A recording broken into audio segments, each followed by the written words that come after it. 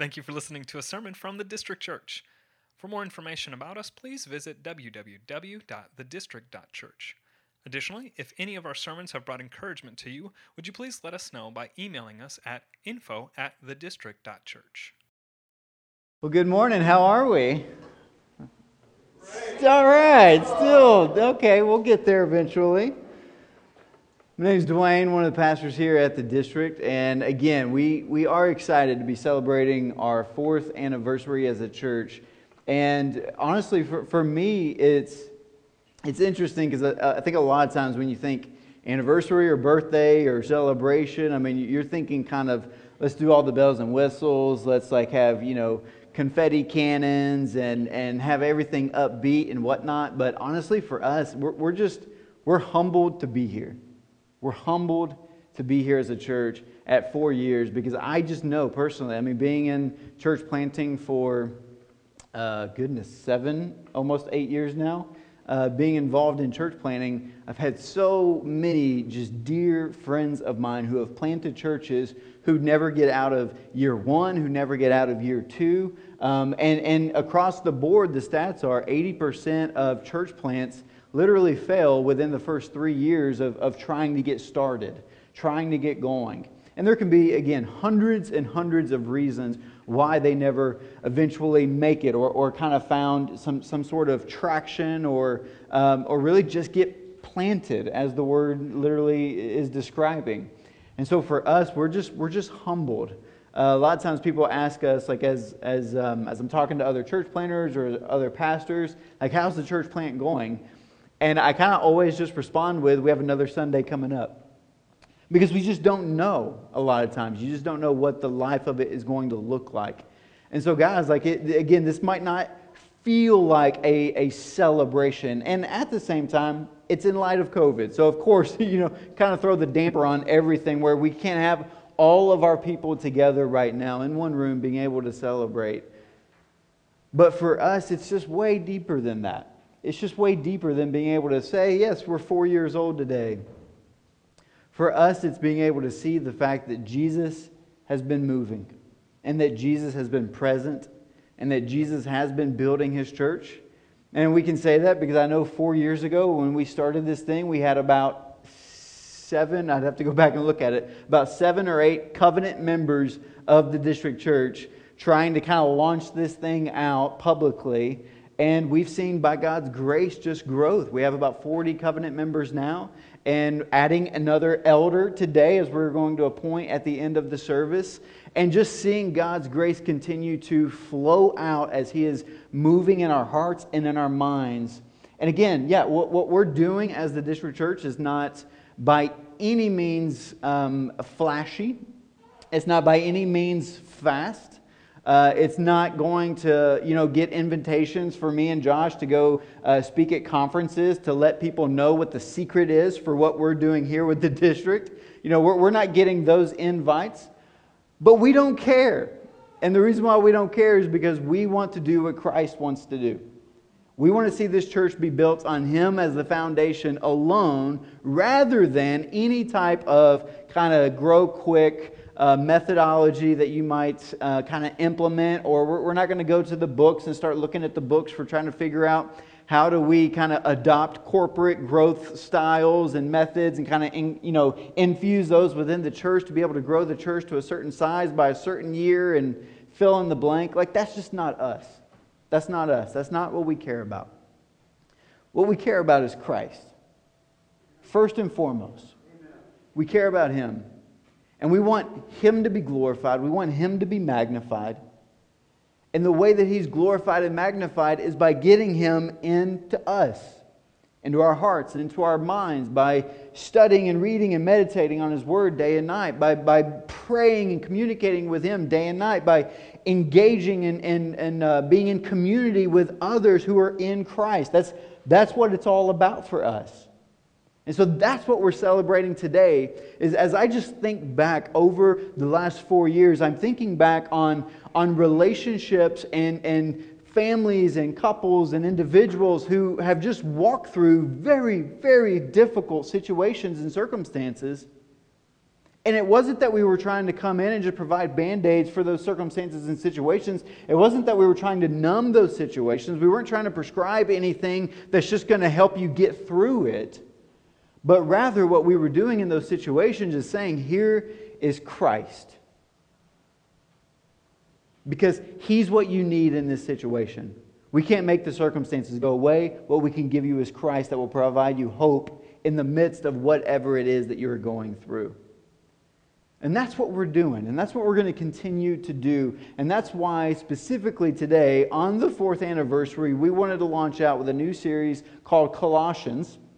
Don't know if you've ever heard of that. We're very trendy with our naming of our series. It's whatever the book of the Bible is that we're going to be walking through.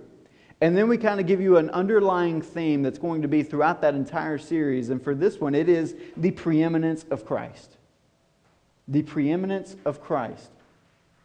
And what that means for us as we walk through this, and what that means as you kind of see as we open up the book of Colossians, and as we go verse by verse, we're going to be walking through it over the next 13 or 14 weeks. There's kind of a part right in the middle where we might break up one into two parts. But for the next 13 or 14 weeks, we're going to be walking through verse by verse this book written by the Apostle Paul to the church in Colossae. And as he's writing to them, what he's giving them is what they need. Not some methodologies on kind of how to figure out the different viewpoints and political uprisings and theological train wrecks that's going on within Colossae at the time, but rather giving them the foundation upon which they can actually grow and develop as a church. And byproduct of that as individuals, being able to grow up in Christ to spiritual maturity. And so a lot of times what some theologians say is Romans was written so that we might know how to get Christ, how we might be found righteous, how we might be found in conversion and salvation, where Ephesians and Colossians, written at the same time in a prison cell by the Apostle Paul, are written so that we might grow up in Christ now that we have Him. That we might see what the spiritual maturity looks like as it flows through us because we are now found to be in Christ. And really you start to actually see that transition for the Apostle Paul is when he's in Romans 8 and he says, therefore there is now no condemnation for those who are in Christ.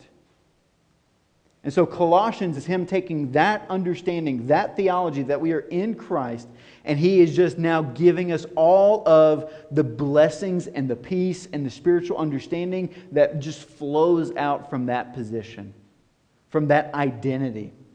And as you'll see here in a minute, that location, because that's actually where we belong. So we're going to be diving in. And today this is kind of an intro to Colossians. And so we're just going to be looking at the first two verses. And it's probably going to go short, so that's okay. We're just looking at the first two verses. And we're going to unpack this a little bit so that we can have, again, a foundation for walking through what the intent of this letter is. Because honestly, guys, this is my challenge for the next 13 weeks is we're not trying to understand Colossians to fit our current context. That's not what we're doing. That's not what preaching is meant to do. What preaching is meant to do is to help us understand Colossians from the context of the Apostle Paul writing it to a people in the city of Colossae and what is going on with them there, therefore to understand the meaning of why he's writing the letter to them. And once we get to whatever that meaning is, we can then look at maybe there's something from that we can glean from to help us in our current context and circumstance here. So when we read this, don't read it and listen to it and absorb it through the lens of our current circumstances and situations. Understand it through the circumstance of their situation. And then from there, we're able to apply it to ours. So that's the big challenge for us as we walk through this. So I want to begin with another word of prayer as we dive into this, and then we will begin in verse 1.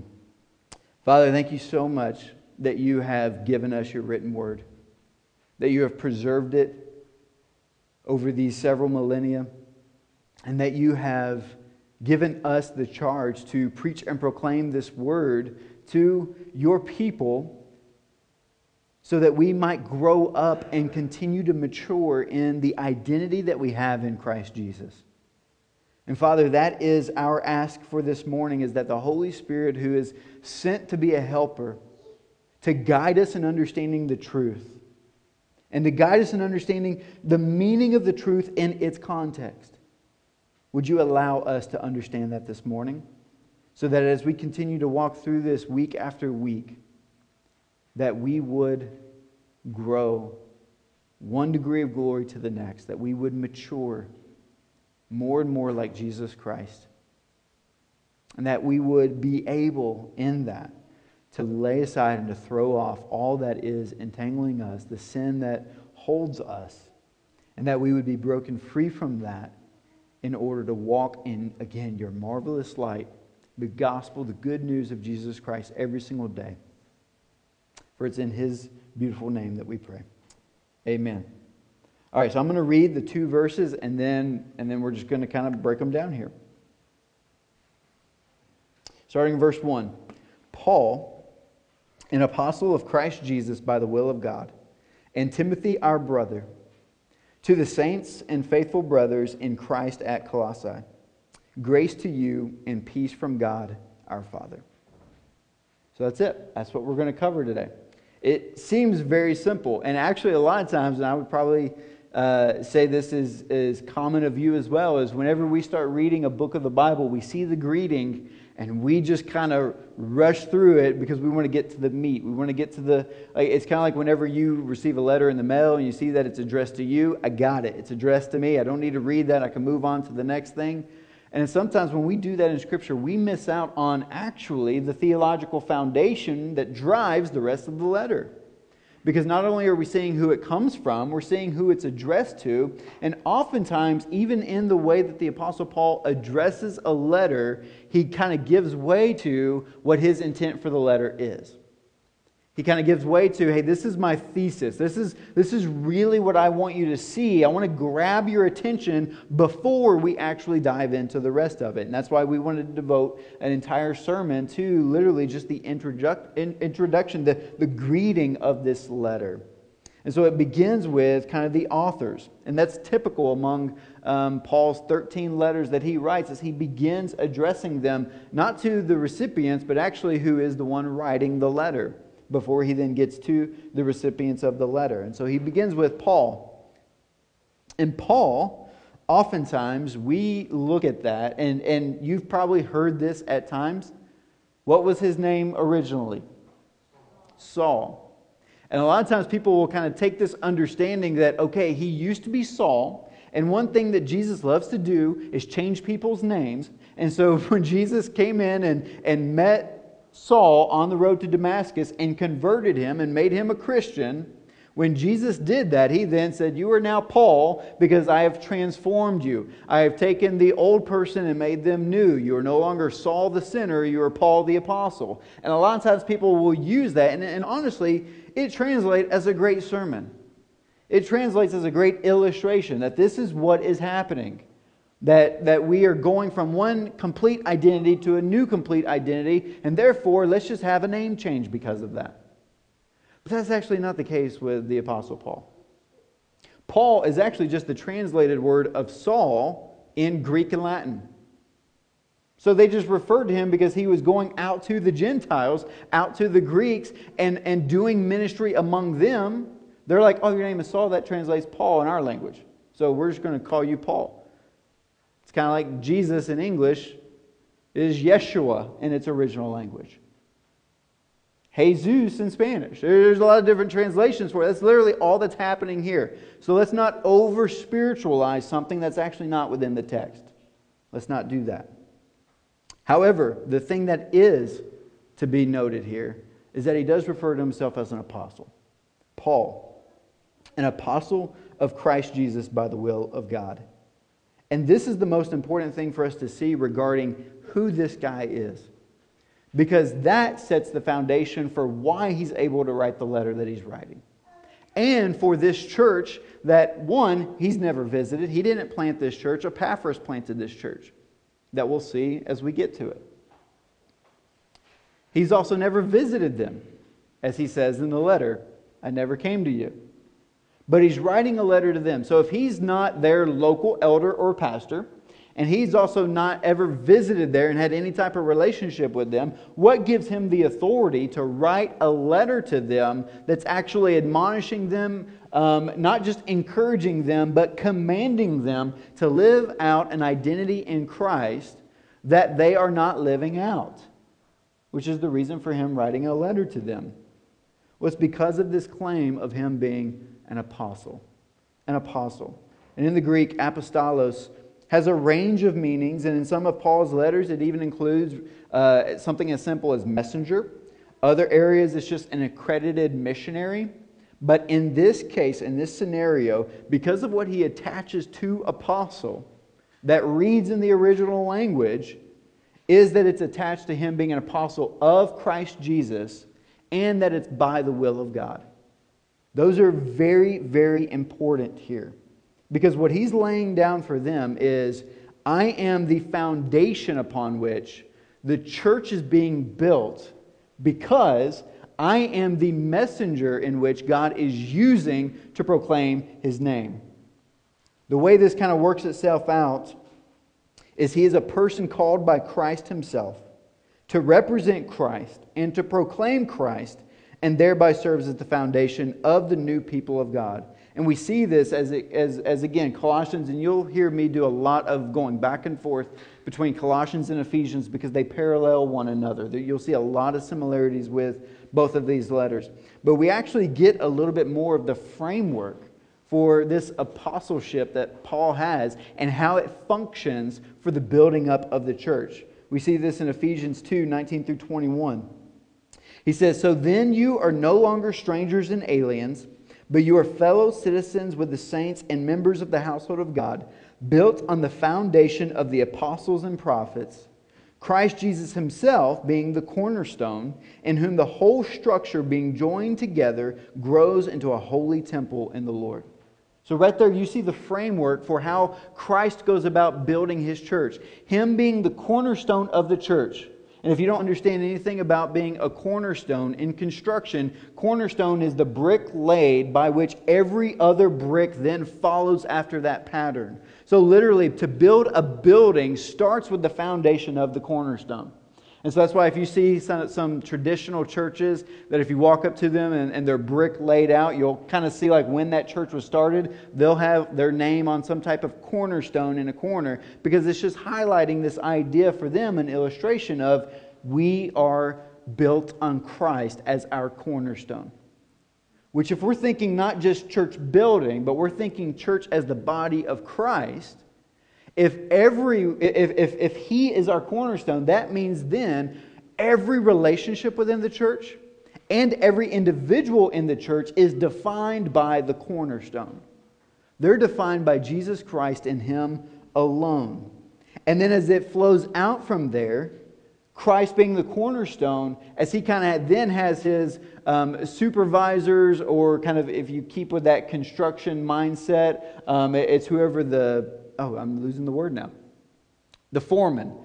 The apostles are kind of like the foremen that are overseeing the work, overseeing the job, overseeing the church, and laying the foundation upon which the church is then going to have the Word of God that actually guides it, leads it, transforms it, and molds and shapes it. And that's what the apostle here is doing. And he's laying this out for us, that is who he is, and that's what his role is. Not only that, but we also see that by him saying that I'm apostle of Christ Jesus by the will of God, means that this is an apostleship that he did not establish himself. That he did not come in, he's wanting them to understand and know that I did not aspire to this office, nor did I choose this office, nor did I work my way up to this office. No one made me an apostle other than Jesus Christ himself. And it was according to the purpose and will of God. So therefore, as this church is reading this letter, that's going to be circulated amongst their church and their region, as they're reading this letter, seeing that it's coming from an apostle of Jesus Christ by the will of God, that is just as important and authoritative as if God is coming to them himself and saying, this is what must be done. This is what must be done. He is a viceroy. He is a messenger. He is speaking on my behalf.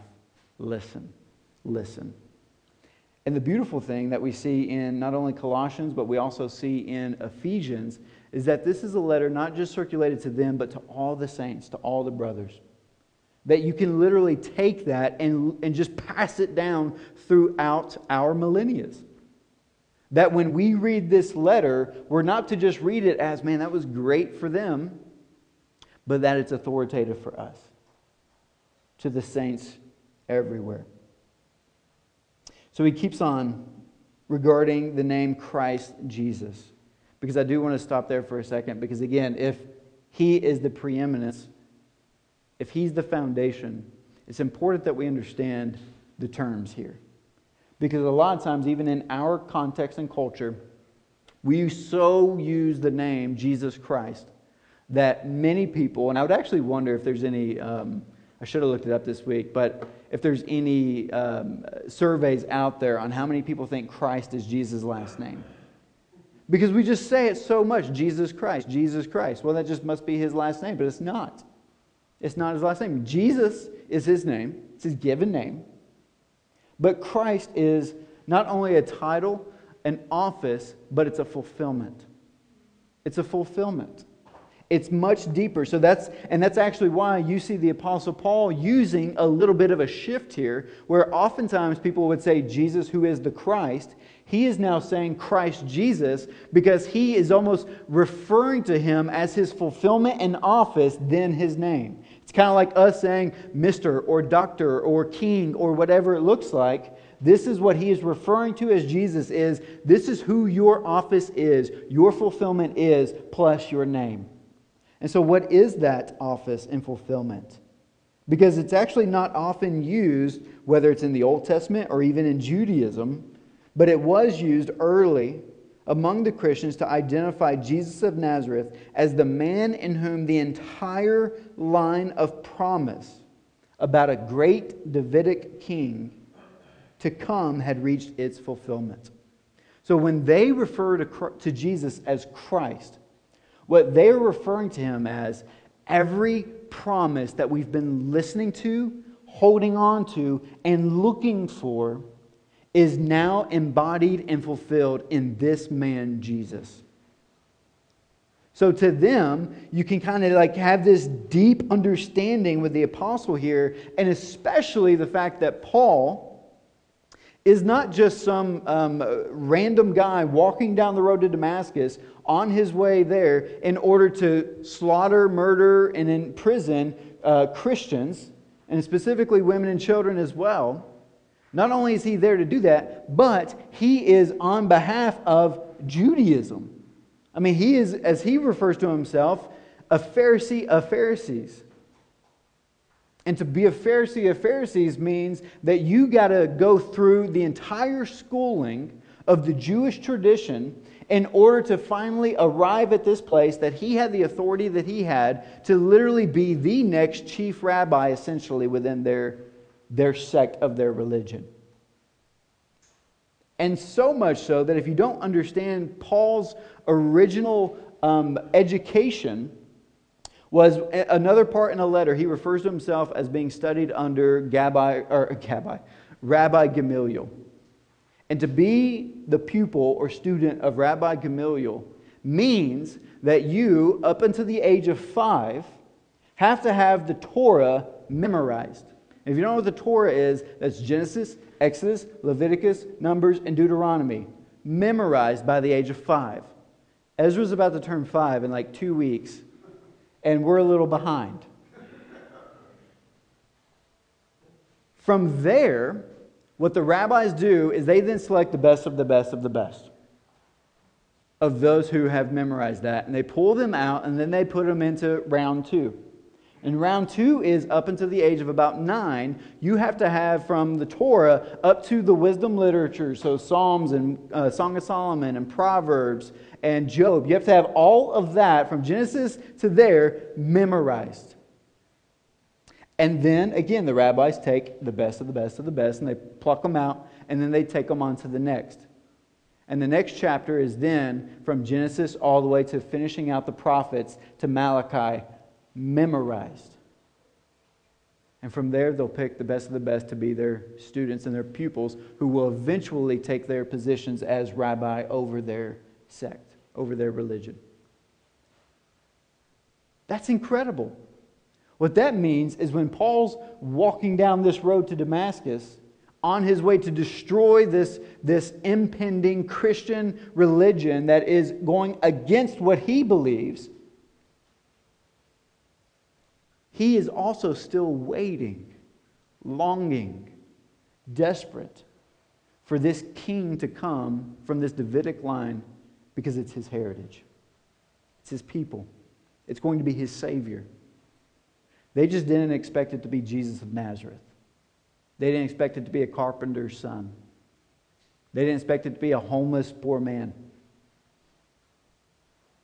They expected him to be this established, wonderful, rich, wealthy, prominent king. So it breathes so much more life into this name and title that he's giving Jesus because of what he was waiting for and longing for and expecting. So for him, when he says Christ Jesus, he's screaming from the depths of his heritage and his lineage and his beliefs. This is King Jesus. This is Lord Jesus. This is Savior Jesus. This is Messiah Jesus. This is the Anointed One. This is the Son of God. So it's much more than just Jesus Christ. It is Jesus, everything that we need. Everything that we need.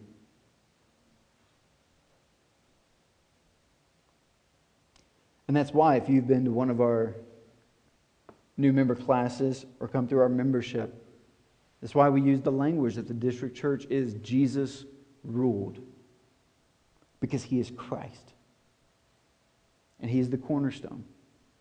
He is the foundation upon which we understand the foundation of these letters and the authority of Scripture. So that's Paul. And then he goes on and he says, Timothy, our brother, is with me. Timothy was enlisted among Paul's co-workers at the beginning of the second missionary journey. We see that in Acts 16. And he began one of the most important of Paul's ministry associates. So much so that Paul just intimately directs 2 letters to Timothy, 1st and 2nd Timothy. But one of the things that I love between the relationship of Paul and Timothy, and I know I mentioned this a couple of weeks ago, but if you missed it, they had such an intimate discipling relationship that it was much more than just, hey, here's a good book to read, or hey, I think you should go and participate in this church, or I think you should go on this mission trip. Like, they were invested in one another's lives, so much so that the Apostle Paul almost just kind of became like Timothy's doctor. Like, knew that he had ailments within his stomach, and he was like, hey, you need to drink a glass of wine every night to be able to cure the ailments of your stomach. I mean, he knows him, and he knows the issues that he's dealing with.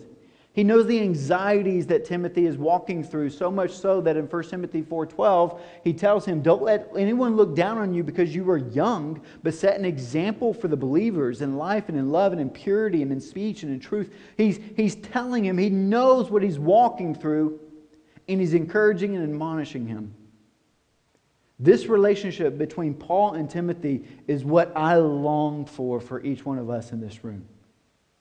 Is that we, and honestly, this is what we hope to just measure the success of the district church based off, is one-on-one, one-on-two discipling relationships where we so know the ins and outs of one another that we actually know what to tell them, what they need, how to encourage them, how to rebuke them when we see them getting off.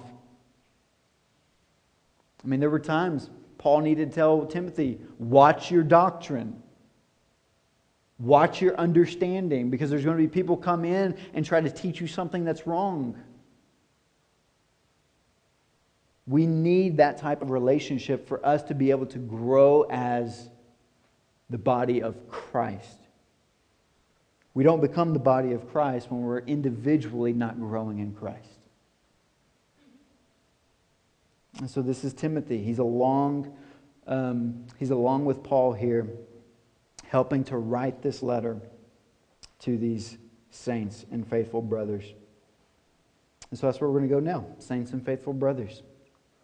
The word saint is an interesting one. It's hagios in the Greek, and it means most holy thing. Now, we refer to ourselves as saints, as believers in Jesus Christ. If you are a believer in Jesus Christ, the Bible refers to you as a saint. Okay? It's not just for the Roman Catholics. All right? It's for every single one of us. We are saints in Christ Jesus. Now, you might not think of yourself as a saint. And when you actually look at the term, most holy thing, you're thinking, I'm the least holy thing. I am so far from that. And there's some truth to that. There's some truth to the fact that Paul, who is writing to this church, claiming himself to be an apostle, calling them saints, also refers to himself in one of his letters as the chief of sinners. So there is this kind of dual understanding that, yeah, we are sinners, yet we are saints. We are sinners because we still have this indwelling flesh that we are walking with that is not yet glorified, that has not yet been removed, but by identity, we are saints. And the reason why we know that is because of the terms that follow this. Saints and fellow brothers who are what? In Christ. In Christ. The only reason why we are able to be called saints, and the only reason why we are able to be referred to as most holy ones, is because we are covered in Christ. We're covered in Him. This is the great exchange that we talk about. This is the 2 Corinthians 5:21, where Jesus, who knew no sin, became our sin so that we might become His righteousness. Righteousness is a beautiful thing. Righteousness is a perfect thing. The only time the Bible ever refers to anything righteous is when God is talking about Himself. God never refers to anything else other than Himself as righteous, except for Christians when we become in Christ. It's the only time. Therefore, righteousness for us is not something that we earn. It's not something that we develop. It's not something that we build upon. It's not something that we can go out and learn and study and figure out. It's not something that we navigate. It's not something that we weld. It's literally given to us by Jesus Christ Himself, that we might become His righteousness, granted to us. It's grace. It's the free gift of God. Your sins have been removed, and He's given you Jesus. You are now in Him and Him alone. This is why the language of Galatians 2:20 says, I have been crucified with Christ, and I no longer live, sinner. I no longer live, but Christ lives in me. Therefore, the life that I live in the body, I live by faith in the Son of God who loved me and gave Himself up for me. Galatians 2:20 is your understanding of your new identity and how your life is actually meant to live. It's no longer, okay, Dwayne plus Jesus, now let me continue to do my will, let me continue to do what I want, let me continue to figure out life, and any time that I want to tap in or ask Jesus for advice, now that I have Him, or now that He's in me, I can just kind of get some advice here and there. That is not it at all. What it means to be in Christ is that the life I live in this body, that is still a sinful body, is flesh, the life that I live in that, I live by faith in Christ. Therefore, as Christ is being developed out and changing my thoughts, and changing my views, and changing my desires, and changing all of those things that used to serve my body and my flesh to do sin, is now being able to train my body to do righteousness because that's where it's flowing from. It's coming from Christ in me that actually changes me. That's important. Nothing else in Colossians will happen if they don't understand that they are saints that are in Christ. That they are righteous because of Christ. That He is preeminent in their life individually. And that He's preeminent in their life collectively as a church. That He is the cornerstone. And therefore, as the cornerstone of my identity, everything should be defined by that, not by me. So my relationships should be defined by Jesus. My calling, my career should be defined by Jesus. My desires should be defined by Jesus. My worldview should be defined by Jesus because He's the cornerstone within my identity. So everything flows out from there, which means when we come to anything, and I'll get a little bit practical here, anytime that we come to anything in our current culture that says you should think this way, you should do this, you should believe this, you should feel this way, what we should be doing as believers in Christ is coming back to our cornerstone and saying, what does Jesus have to say about this? What's Jesus' thought on this? Because Jesus' truth transcends all of culture, all of time, of any people, person, group, tongue, nation, all of the above.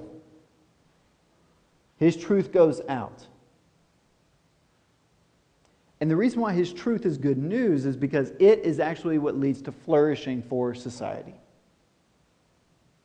Whether that's roles between men and women, whether that's roles between society, whether that's roles between how we love one another, how we encourage one another. He has a truthful design that God created and thought and breathed out in order for us to live by.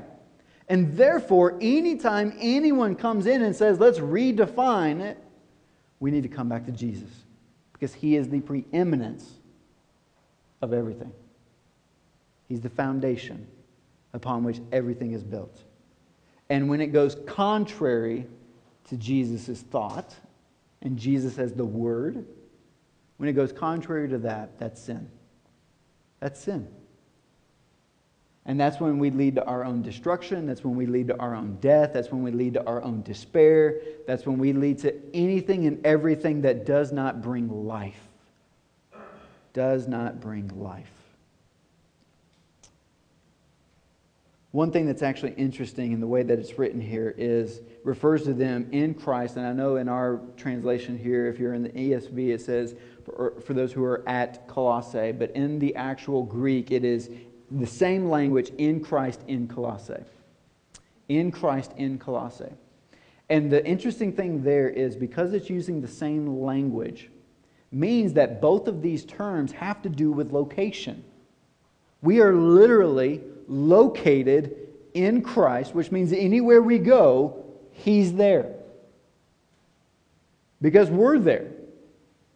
And if we're in Him and He's in us, then that is, by definition, location. So it's not to just mean this kind of mystical understanding that, yeah, we're in Christ, but I know He's seated at the right hand of God right now, and so I can go over here and hide, or I can do this and then later come to Him and be like, hey, Jesus, I'm sorry. I don't know if you saw this or not, but I did something that I shouldn't have done. No. By location, He's in us, we're in Him. Everywhere we go, there Jesus is. And that actually kind of sounds like it's bad news because of the examples that I gave, but it's good news. It's good news. Because again, what is His goal here for us? It's what we're going to see here. His goal for Colossae is that grace and peace would be flowed out to them. And they need it. They need it in this area. Colossae had been the chief city of the Lycus Valley for at least 5 centuries before Christ came. And it started losing ground to Laodicea, 11 miles away, which was during the first centuries BC and AD. Located on a major trade route about 120 miles east of Ephesus, it was a cosmopolitan city, and it was exposed to diverse cultural and religious movements, specifically including Judaism. And so what you had here was, because this was such a big trade route, and for 5 centuries was literally one of the leading cities of Asia Minor, current-day Turkey for us, because it was one of their major cities and major trade routes, they actually referred to Colossae as the crossroads. Now again, I know Indianapolis is referred to as the crossroads of America, so if you want to start to draw some parallels here, that's fine, we can do that. But what we began to see here is, in the crossroads, there's this thing called syncretism that begins to happen within these cultures. And it's just this kind of melting pot, if you will, of this culture coming into this culture. Hey, let's kind of merge these things together. This belief system and this belief system, let's merge these things together. And we're going to get in specifically what those belief systems were as we walk through the book, so I'm not going to cover those now. But what we need to understand here is that this city began to literally lose its magnificence because of the syncretism that was coming into it. Now, don't hear me saying that diverse culture is bad. That's not what they're saying. What they're saying is that they actually tried to make everything the same.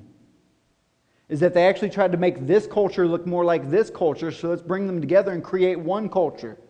Let's take this belief system and kind of parse out this belief system. Let's pull those together and let's make those the same thing. And because they made them the same thing, no one was actually defined by the beauty of their own culture. And then they began to actually implode on themselves. It actually began to lead to their own destruction. They were no longer defined by their culture. And absolutely, from a religious understanding, from a practice of beliefs, they were not defined by anything. And this is what we begin to see as it walks out through this book, is if we just come in and think sameness is good, and that there's actually no standard, that Christ does not have a design, then we will go on to our own destruction as well. We will. We'll go on to our own destruction, our own death. And therefore, the reason for this letter, Paul's writing to the Colossians with one great desire, that they should grow into full Christian maturity. It is in that light that his greeting is to be understood, that grace sees Christian life and growth as the free gift of God, and that peace, with the overtones of the Hebrew word shalom, encompasses not merely personal peace of mind and heart, but all the wider blessings of belonging to God's covenant family. Grace and peace to you. Grace, we want you to just receive the free gifts and pursuit of God to you. And peace, that in receiving His grace, it's going to lead to your flourishing as you are living out all of the design and promises of God. That He actually knows how to develop and cultivate a beautiful society that is diverse, yet glorifying and honoring to Him. That magnifies Jesus Christ. That allows us to be able to see the differences in one another, honor those differences in one another, and continue to mature and grow up into the person and work of Jesus Christ. That's what He's after for these people. The scene is set for a letter through which Paul intends, by his writing, to be a means of that grace and to bring about that rich and mature people. And so that's our prayer for us over the next 13 weeks, is that as we walk through this letter, that we will grow up to be a rich and mature people who are able to see our differences and to honor those differences that God has bestowed to us as we grow up and mature into the person and work of Jesus Christ. And as He gives us this framework for understanding that Christ being the cornerstone of us as individuals as well as us as a church, that as we are defined by Him and it goes out in this apostolic ministry of the inspired Word of God being delivered to us, that is building us up as we are in Christ. That as we'll see later on as we cross-reference it with 1 Corinthians 12, that in that place we begin to be the body of Christ. That every person is not the same in the body of Christ, but that every person has a form and a function in order for the body to move and to work and to serve and to ultimately honor and glorify Christ as head. Christ as Messiah, Lord, Savior. So my prayer for us again is that there's a resurgence for us as we walk through this letter. To not just see Jesus as an add-on to our daily lives. I'll get to Jesus when I get to Jesus. I'll spend some time with Jesus when I spend some time with Jesus. Not an add-on, but that everything in our life is defined by Him. Called out by Him. Commanded by Him. Invited by Him. Come to me, those who are weary and heavy laden, I will give you rest. This is the Jesus we're talking about. That He's come not to condemn the world, but to save it. That He loves, that He encourages, and that He pursues. He's a shepherd. He's a shepherd. And we want to honor Him as that. We want to see Him 13 weeks from now. Man, I just pray that you can just feel the culture within the district church. That we see Jesus as Christ. Christ. And the anointed one. Let's pray. Father, we thank You. We thank You for Your Son, Jesus. We thank You for His sacrifice. We thank You that He is our cornerstone. That He is our chief shepherd. He is our Lord. He is our Savior. He's the head of this church. And He rules it, not with an iron fist. He rules it with grace and peace. And so, Father, I pray for us that we would receive that grace and that peace every single day as we look to Jesus. Let Your Word just embed itself within our hearts and in our minds so that the Holy Spirit can continue to cultivate it and plant it, and so that it would spring forth fruit, and that others would see You for who You are. We thank You, Lord. It's in Jesus' name we pray. Amen. Thank you for listening to a sermon from the District Church. For more information about us, please visit www.thedistrict.church. Additionally, if any of our sermons have brought encouragement to you, would you please let us know by emailing us at info@thedistrict.church.